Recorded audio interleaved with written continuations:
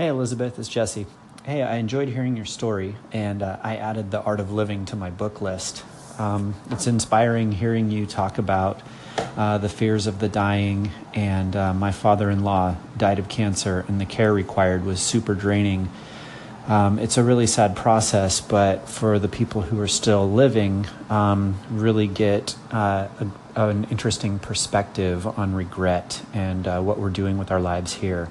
So there's been a lot of healing with our family, and we know it's going to happen again. It's just a matter of time. So keep on enjoying life and being grateful for what is good right now, huh? That's the deal, right? Okay, talk to you later. Take care. Hello, Mr. Healthy Self. Yeah, thank you so much for that call in. I'm in a pretty noisy location right now, so I apologize for the background noise. Yeah, the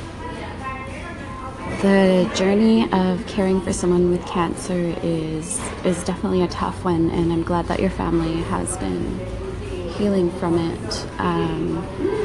My boss at my job right now, actually, his mom has cancer right now, and so I've been jumping in when I can to help out at work with that, just because I know what it's like to go through that kind of stuff. Well, I don't even, like, the people that I've witnessed with cancer haven't been my own parents or anything like that, so even in that circumstance I still have no idea what it's actually like, because it just has to be that much more emotionally draining. So I'm definitely agreeing with you on the gratitude.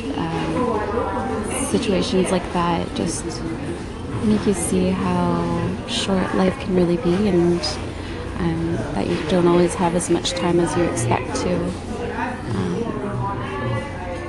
And yeah, definitely making the most of every day as much as I can, and definitely happy to hear that you're doing the same. I hope you have a good one. Hey, how you doing? This is Richie Rich, aka the Man of Steel. By the way, I am enjoying the segment so far.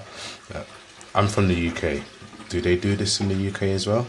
I was just wondering, like, do they do it in the UK?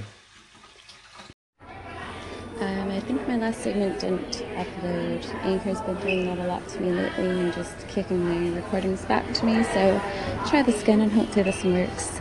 Yes, absolutely. The Vipassana meditation courses are available in Europe, and as far as I believe, they're available pretty much worldwide. So I will put the link to the website where you can find the courses closest to you, and hopefully you can register for one. Let me know how that goes. Let me know if there is a place close to you, and if you think you'll be able to make it to a course. That would be super exciting to me. I'd love to hear if you can make it to one. Hey, it's Nathan again. I just want to thank you for calling in. No problem at all, you know. We wish you well. I mean, that is something hard to go through. And it's obviously it's painful, you know. I had it so bad I had to end up, you know, taking an ambulance and go to the hospital. And all they did, I think, is give me some medicine to kind of make it pass, and then they told me to drink a lot of water. That happened, that was years ago, but I'm afraid of a recurrence. So it just, you know, worries me in a way. But anyway, hopefully you will be able to pass those kidney stones with no problem, and that your health will get better here pretty soon. And thank you for calling in again. Thank you so much.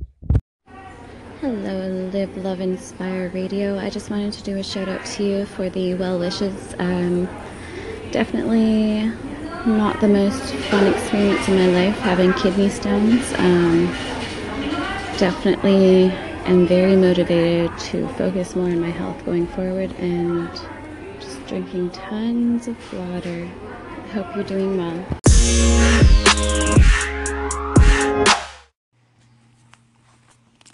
Hi, Elizabeth. It's Jared calling in with a meditation check-in. It's actually like a midday meditation check-in. I am getting ready to go and pick up the kids for our after-school program that where I teach, and I felt like before before getting ready to kind of work with these middle schoolers would be a good time to get a sit in.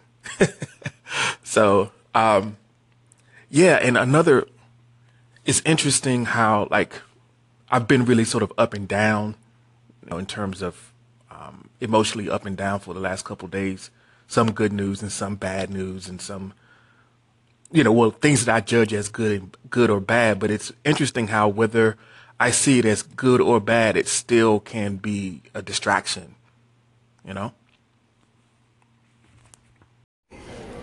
Jared, I just wanted to say that I'm so proud of you for continuing strong on your meditation habits. So the good and the bad are definitely equally distracting.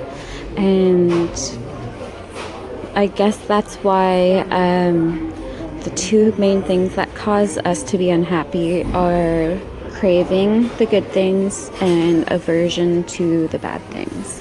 And so when something bad happens, like the bad news that you got from back home, then you don't want stuff like that to happen, and so you react to that with unhappiness. And then when something that is good happens, so the other things that are distracting you, if those ever stopped happening, or if a problem happened in regards to one of those good things, or whatever, say you just got a new car and then someone just smashed it up type thing, then you have craving to that good thing, and so if it's gone, then you're unhappy because it's gone or not there type thing. So you're left in a constant state of wanting those good things and not like just hating or wishing that the bad things would just go away type thing. So you're kind of caught in the middle between those two. And so the best thing that you can do, of course, is to hopefully attend one of the 10-day courses and learn more about that.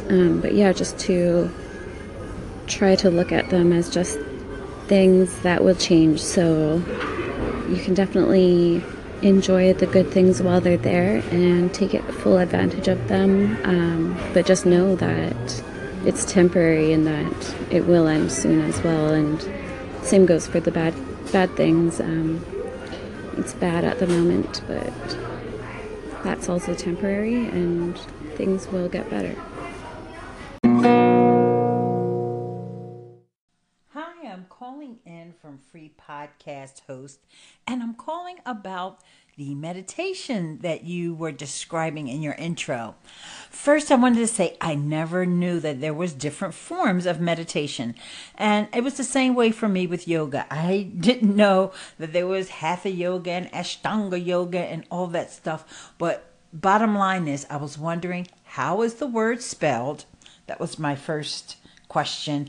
And how is that meditation that you're doing, how is it different from the typical meditation that we may hear on, like, for example, I use an app called Calm, CALM, and I don't know if it's a specific type of meditation or not. So I look forward to meditating with you in the future. Bye. Hello, thank you so much for that call in and your question. So first off, you asked me how is it spelled. It's Vipassana. I can write that in the comments on this segment as well. It'll probably be in the title. And then I'll also put a link to a website with more information on it, because it's actually a very involved technique. It's definitely very different from any other meditation technique. Yes, there are different types, just as there are different styles of yoga and that kind of thing. And so, like, personally, I honestly think that meditation almost doesn't describe what Vipassana is.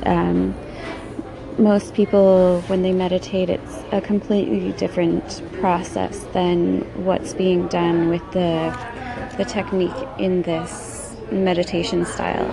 And in a previous segment, I compared Vipassana meditation to kind of using like a brain surgeon on a tumor to treat the tumor compared to just giving a painkiller to that person for the uncomfortable feelings caused by the tumor. And so that kind of gives you an idea of how much in depth it is compared to other meditation techniques.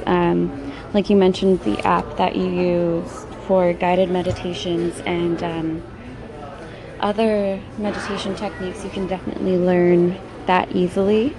Whereas Vipassana meditation, I actually will never attempt to teach it on my station because it actually requires a 10-day course to learn the meditation technique because you need to have enough support around because like I was saying, it's kind of like performing surgery. And so if I tried to start teaching people Vipassana meditation, it would be kind of like a surgeon who hasn't, well, not even a surgeon, a person who hasn't been trained in surgery, performing a surgery, and then just kind of trying to bandage it up and hope you're okay type thing. So I do not consider myself to be a meditation teacher, and I highly, highly, highly recommend checking out the 10-day courses. I know it seems like a long time to take out of your life, but it's very well worth it. Before my first course, I did the math, and 10 days is only 0.02% of a year, so in the long run, it's actually not that bad, and you just kind of have to make it a priority to get to a course. The courses do get filled up really fast, and so you usually have to book in your course months in advance, so it kind of gives you a lot of time to figure out your life and making it work in your life type thing, getting time off of work if you need to, that kind of thing.